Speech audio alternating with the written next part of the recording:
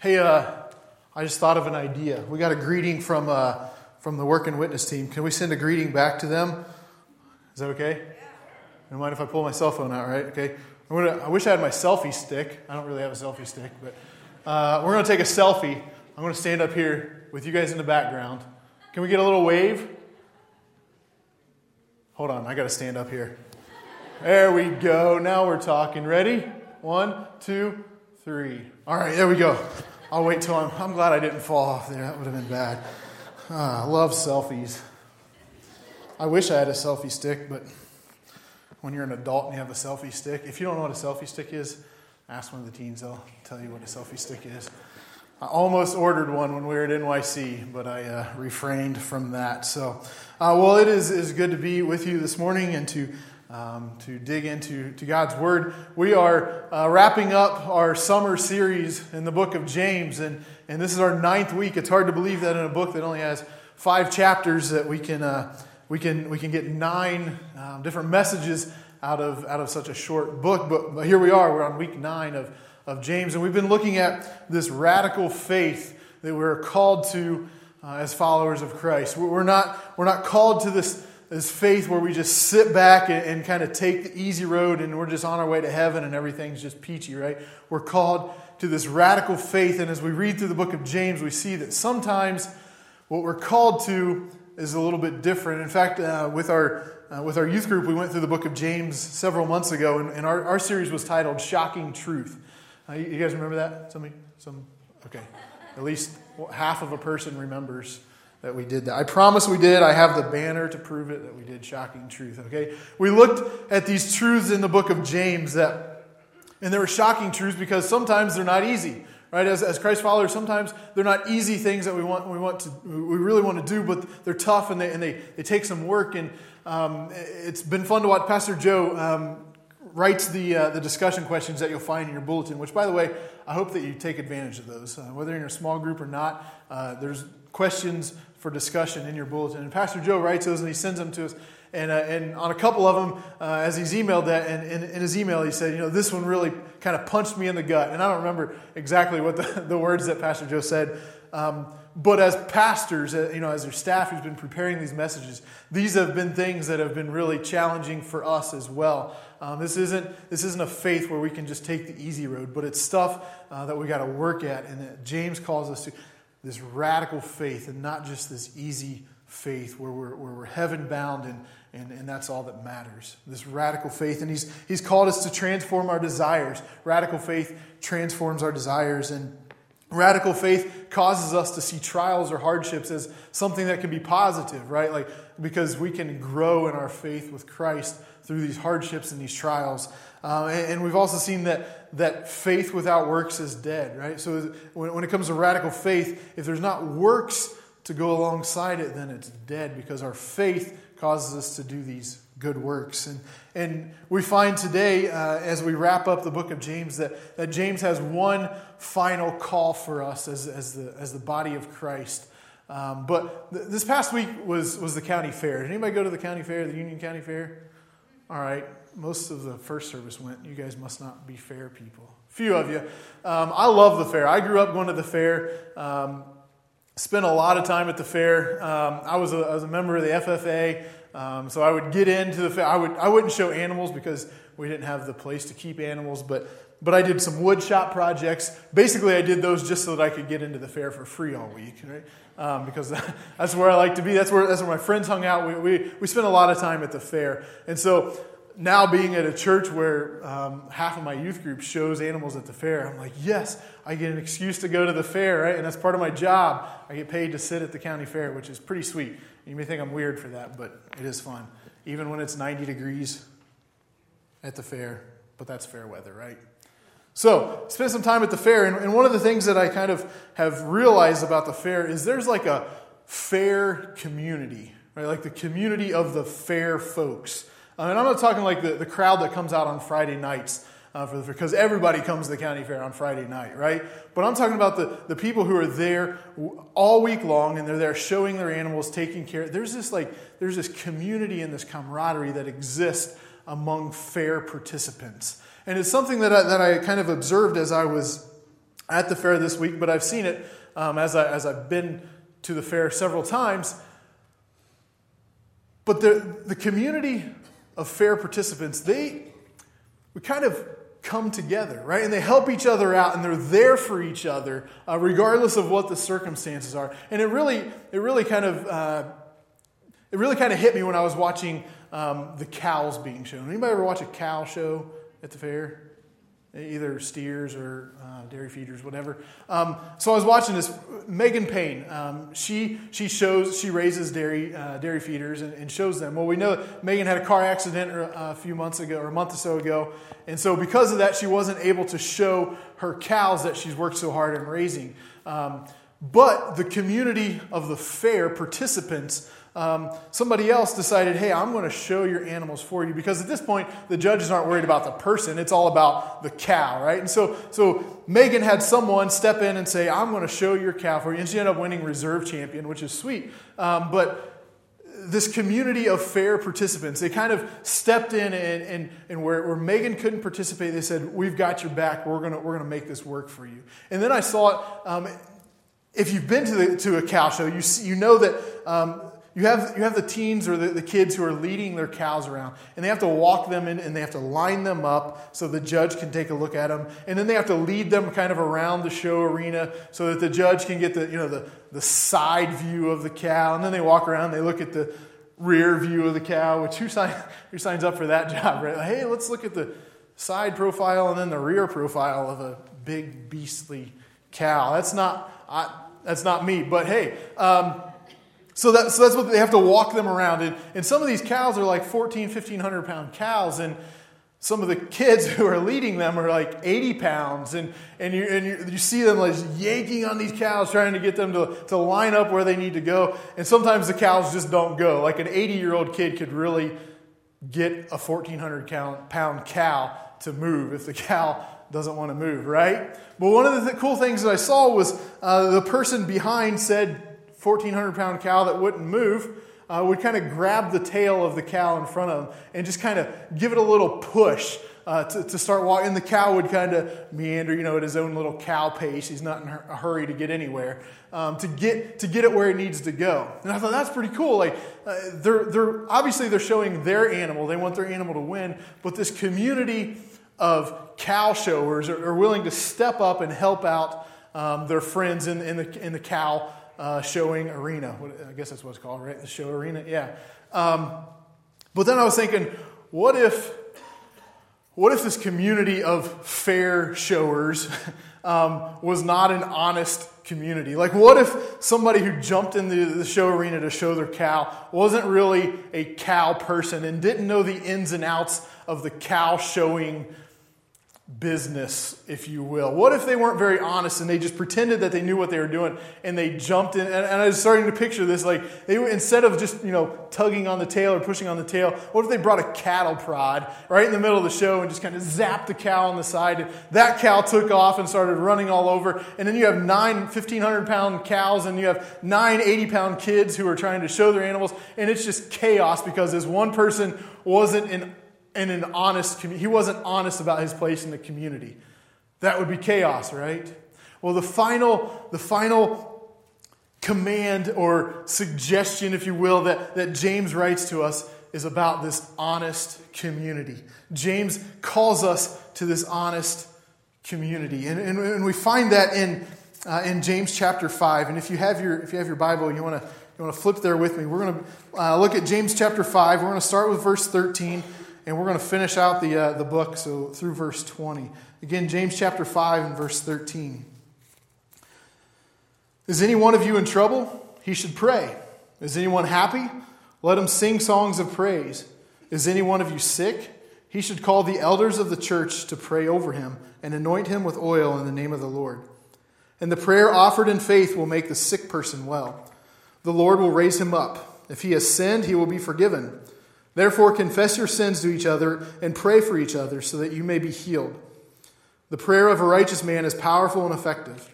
Elijah was a man just like us. He prayed earnestly that it would not rain, and it did not rain on the land for 3.5 years. Again, he prayed, and the heavens gave rain, and the earth produced its crops. My brothers, if one of you should wander from the truth and someone should bring him back, remember this. Whoever turns a sinner from the error of his ways will save him from death and cover a multitude of sins. So we see through the book of James, we see this idea of radical faith. And we see these commands that James gives us to live our life, our faith life in a way that is radical. And we see these ideas of things that you should do as an individual. We talked about transforming your desires and taming your tongue and things like that. But James, I think, kind of ends this little letter with a call for community. It's not just about, hey, this is what you should do, but this is what you as the community of believers should look like. If you're calling yourself a community of believers, or the church, if you will, this is what it needs to look like. So he has this call for honest community. And as I was preparing this, I kind of felt like this was a little more simple than maybe it really was. And actually, when I was preparing this, I said to Chelsea, I said, do you ever feel like when you're preparing your sermons that it's just really too simple? And she looked at me and she's like, what? I've never prepared a sermon before. She's not a preacher. She's a teacher. She never prepared a sermon. And then I thought, well, keep it simple, stupid. And so I'm going to keep it simple, stupid. When I'm reading this last part of James, it seems pretty simple to me. And I found two characteristics of honest community that we find in this ending of the letter of James. First is this: honest community cares about people's well-being. If we live in honest community, then we care about people's well-being. And we see that in James, starting in verse 13, we see, is any one of you in trouble? He should pray. We care about that. If someone's in trouble, if someone's suffering, if someone's having a hard time, pray.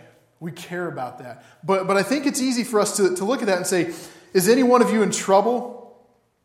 He should pray. Meaning if so-and-so is in trouble, then so-and-so should pray. But I think what James is getting at here is, if anyone is in trouble, and they're part of this community of believers, if anyone is in trouble, then we, the community of believers, pray.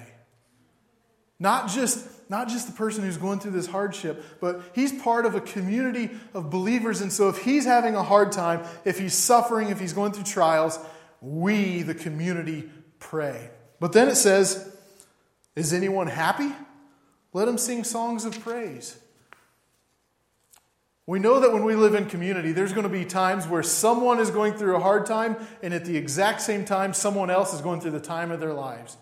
That's just the way it is, right? Not everybody's on the same page at the same time. So while someone may be struggling, someone else may be happy. And what does James say to do?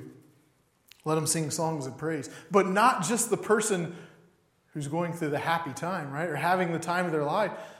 Not just him sing songs of praise, but we as the community. When someone is going through a happy time, then you, the community, we join with them, right? And we sing the praise. That's the picture of the community throughout the New Testament. In this idea of praying and singing songs. If we look at the examples all throughout New Testament, this idea of prayer and songs of praise happens in community. That's not to discount the idea of individual prayer and individual praise. That's certainly valuable and there's a place for that. But I think what James is saying is, when someone in your group is going through a hard time, everybody prays. When someone is happy and has reason to celebrate, then everybody celebrates. It doesn't mean that you're going through a great time or you're going through a rough time, but we're a community and we come alongside them and we lift them up and we encourage them. I think James's call is very communal. It's for all of us to join in with our brothers and our sisters, whatever they're going through. And then he says, is any one of you sick? He should call the elders of the church to pray over him and anoint him with oil in the name of the Lord. So we go from, is any one of you in trouble, to, is any one of you happy? And then we go to, is anyone sick? And what do we do when someone is sick? Well, James says to gather the elders together and have them pray over you and anoint you with oil. This idea that you don't have to go through your sickness or your physical ailment alone. You live in a community and we lift you up in that community. So call the elders. And I sometimes I think that we can look at that and we can be like, all right, I just got to let the pastors know. And that's good. We want to know as pastors. But look at this community of believers you have sitting around you. When you're going through these physical ailments, man, it's cool for me to pray and for Pastor Paul and Pastor Joe and Christy and Kim to pray. But like, what about the rest of these believers who have been doing this and have been praying faithfully? To have them surround you in prayer in these hard times and your physical ailments. And then have them anoint you with oil. And we do this in the Nazarene Church. We anoint with oil. And it's just a way to, it's not that the oil has any sort of medicinal power, but it's just a way to pray over someone who has a physical ailment. And we don't do it a lot, but sometimes we do. When someone in your community is sick, the entire community is weaker because of that. And so we as the community surround that person and we pray for them. I think that verse 15 can kind of be a little bit tricky because it says, and the prayer offered in faith will make the sick person well. I think when we read that, it's kind of, I think we can kind of take that the wrong way to say that if you pray, if you get the elders amongst you to pray for you and anoint you with oil, then you will automatically be healed. I don't think that's what James is getting at here. I mean, if you look at evidence, that's not that we certainly do see physical healings, right? We believe that God still heals physically. Okay, one of you do. All right, cool. We believe that God still heals physically.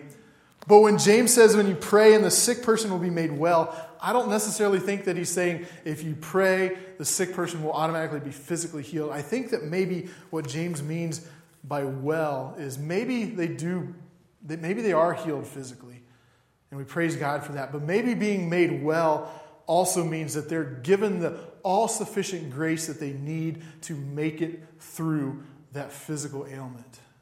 For however long that looks like. Maybe being made well means that they receive that sufficient grace to make it through that illness. I think when we say that it means that you're going to be physically healed, I think that leads to some dangerous theology and practice. The sick person is made well. And then it goes on to say, if he has sinned, he will be forgiven. And it's interesting that that's in the same verse, verse 15, that the sick person will be well, and if he sinned, he will be forgiven. That's kind of interesting to me, because it seems as though James is tying our physical health with our spiritual well-being. And if we have sin and it's tied to our physical health, I think that's also something that, for me, kind of, I had to kind of read and research that, because it's very easy for us to tie that and to say, if you are physically ill or have a physical impairment, then that's a result of sin. I think that's dangerous as well.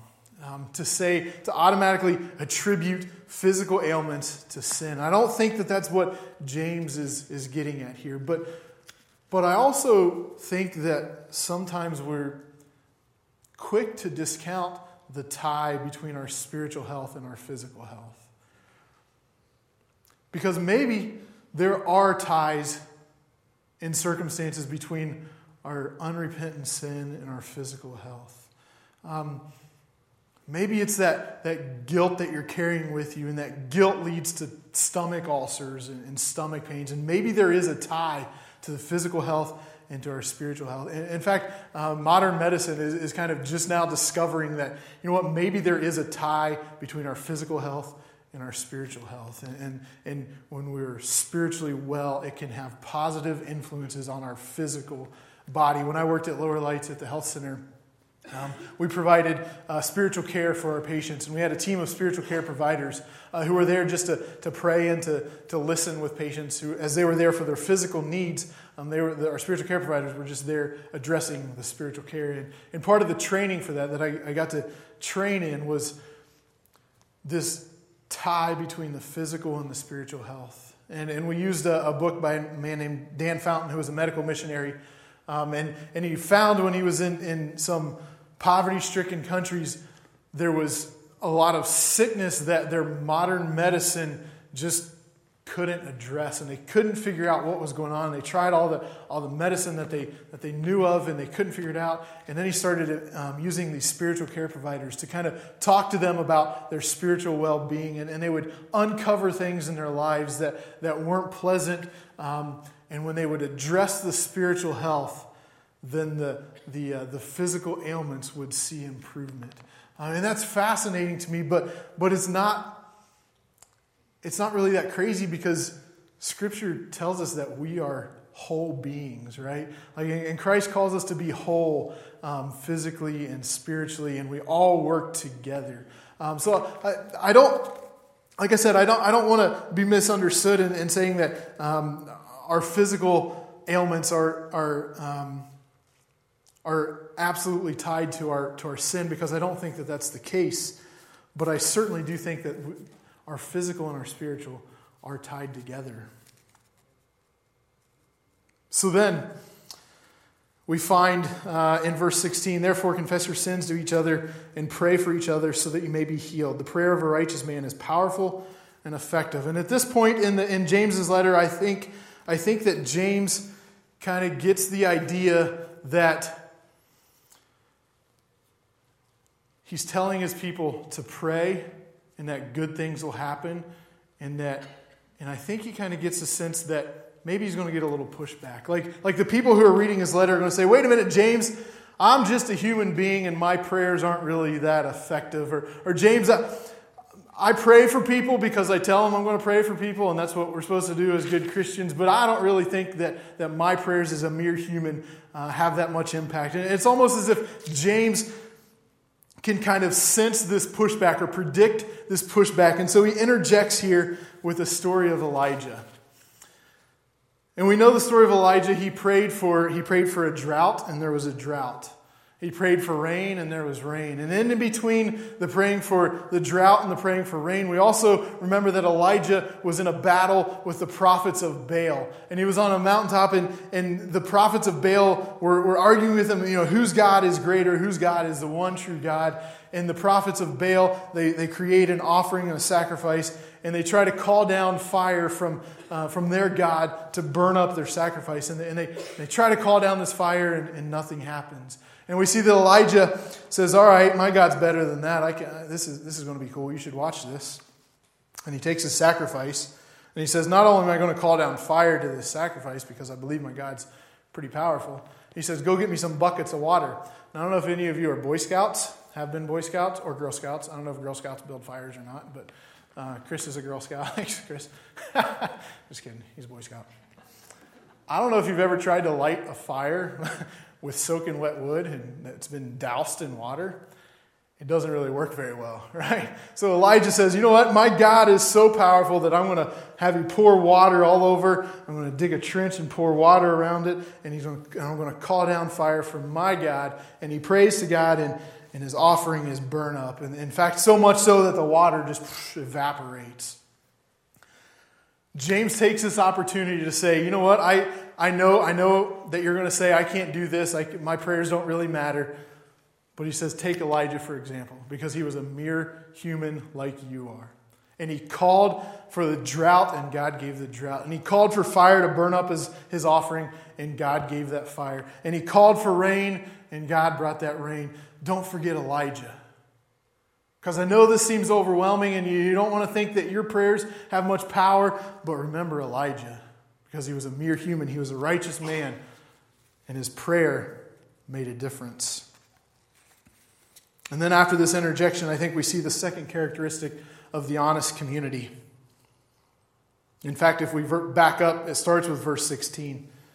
Therefore, confess your sins to each other and pray for each other so that you may be healed. The prayer of a righteous man is powerful and effective. And then we jump down to verse 19. My brothers, if one of you should wander from the truth and someone should bring him back, remember this. Whoever turns a sinner from the error of his way will save him from death and cover a multitude of sin. I think honest community also cares about people's spiritual health. As honest community, we care about people's spiritual health, not just their physical health or not just what's going on in their lives. We care about spiritual health, right? An honest community cares about spiritual health. And we see this call from the book of James to confess your sins to each other. And I think that sometimes that's a little bit scary because we get this picture of these public confessions, but that's not what James is. James isn't calling us to these public confessions, cult-like confessions where we can publicly shame and humiliate and manipulate because you did something wrong. That's not what we're talking about here. What we're talking about is a confession that happens in an honest community where it's going to fall on trustworthy ears.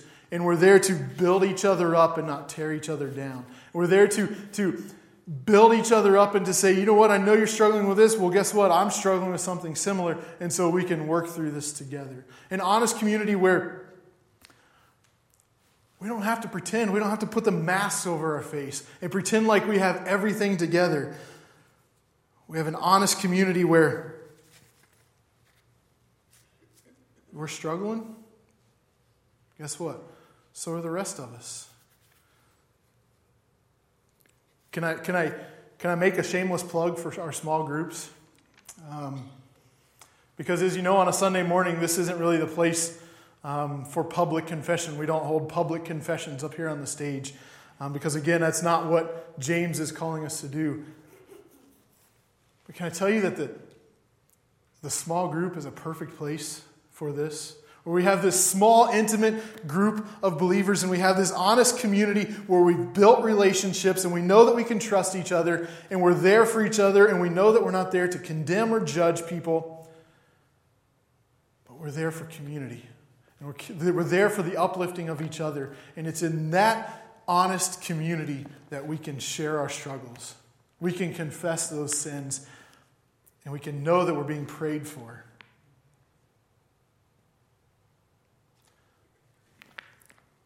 As I was looking ahead to verse 19 and 20, I got to be honest, I was looking for a way to preach this sermon without addressing verse 19 and 20.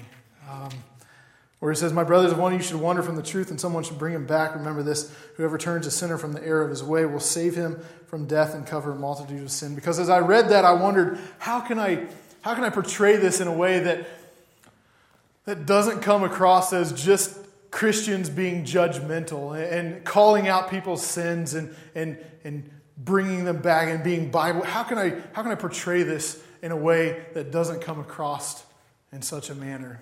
Because that's the last thing that I wanted to do. But as I studied this and I read this and I thought about the idea of confessing our sins in honest community, it became clear that verse 19 and 20 was this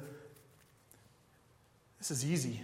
It's the natural progression from this honest community where we are able to confess our sins.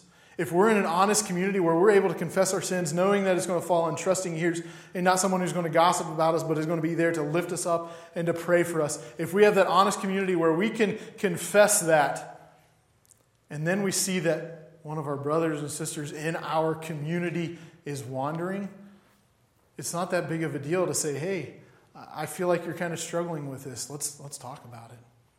Let me pray for you.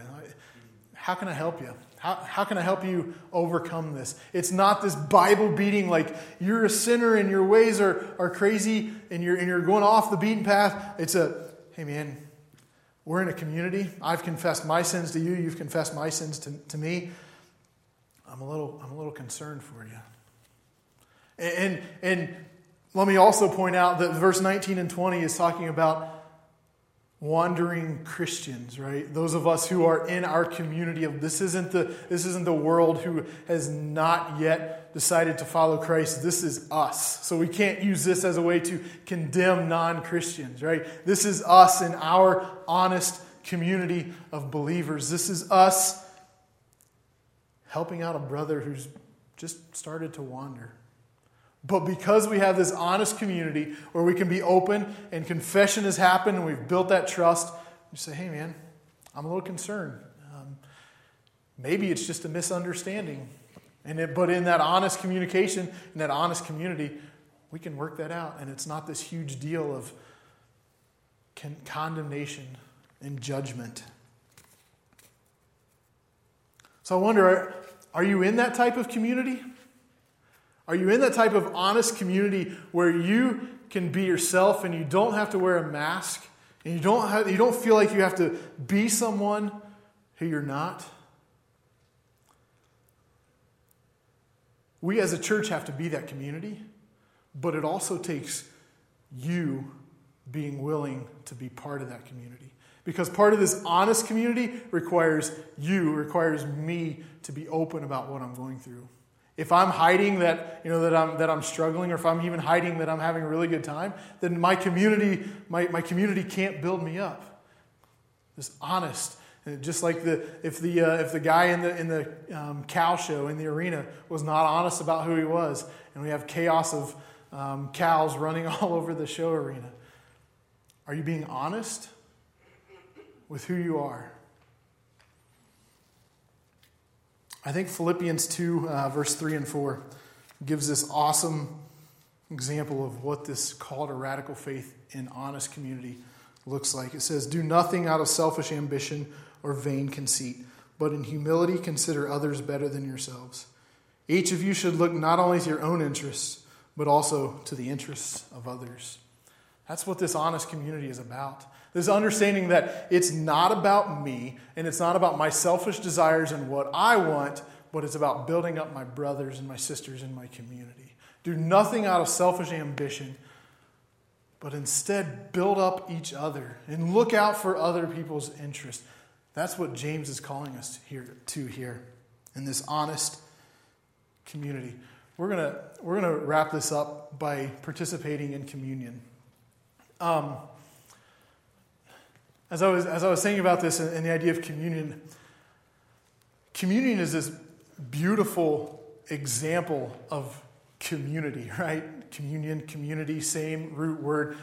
Think about this. When you come to the dinner table with your family and you gather together at your dinner family, you can be who you are, right? There's no masks necessary. You can be who you are. Now, sometimes we go to dinner tables at fancy restaurants and you're confused about, which fork is for which, and what do I do with my napkin when I'm getting up to go to the restroom? Do I put it on my chair? Do I put it on my plate? Or do I take it with me, which would really be weird. But when we gather at the dinner table with our family, with our community, we don't have to try to be someone that we're not. Like, it's us. It's just us.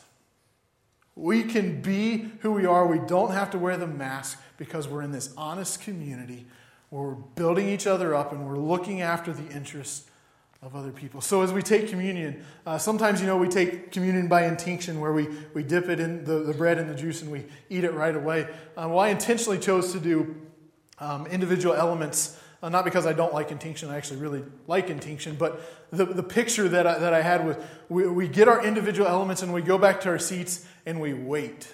And we wait until the entire community, us, has the elements and we partake in it together as a community at the table.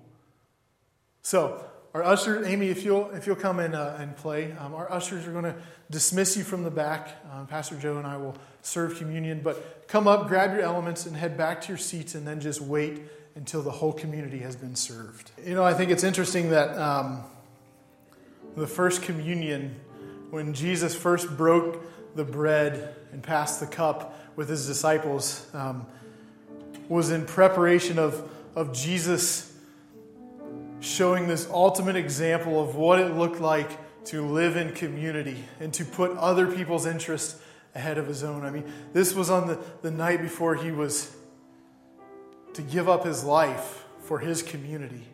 And so as we partake in communion, may we not only remember the sacrifice that Christ made for us, but may we remember that we are also called to live in that community where we put other people's interests ahead of our own. Father, thank you for your love for us. Thank you for calling us to community, to this honest community. Thank you for the example of Jesus to lay down his life for others. Thank you for that example that you call us to. May it not be something that we just think, that's a good story, but we can't really do that. But to take seriously that call to live in honest community, because that's the example that you gave for us. The body of our Lord Jesus Christ, which was broken for you, preserve you blameless unto everlasting life. Take and eat this in remembrance that Christ died for you.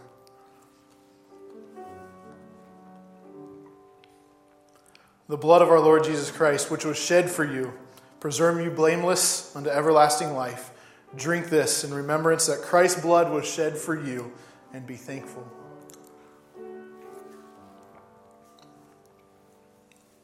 God, thank you for this community. This community where we can be ourselves and we can lift each other up. Thank you for your sacrifice that you made for us so that we have something to be in communion with, to celebrate and to bring us together. May we continue to live our lives in a way that reflects your example of community. It's in Jesus' name we pray. Amen. God bless. You guys are dismissed.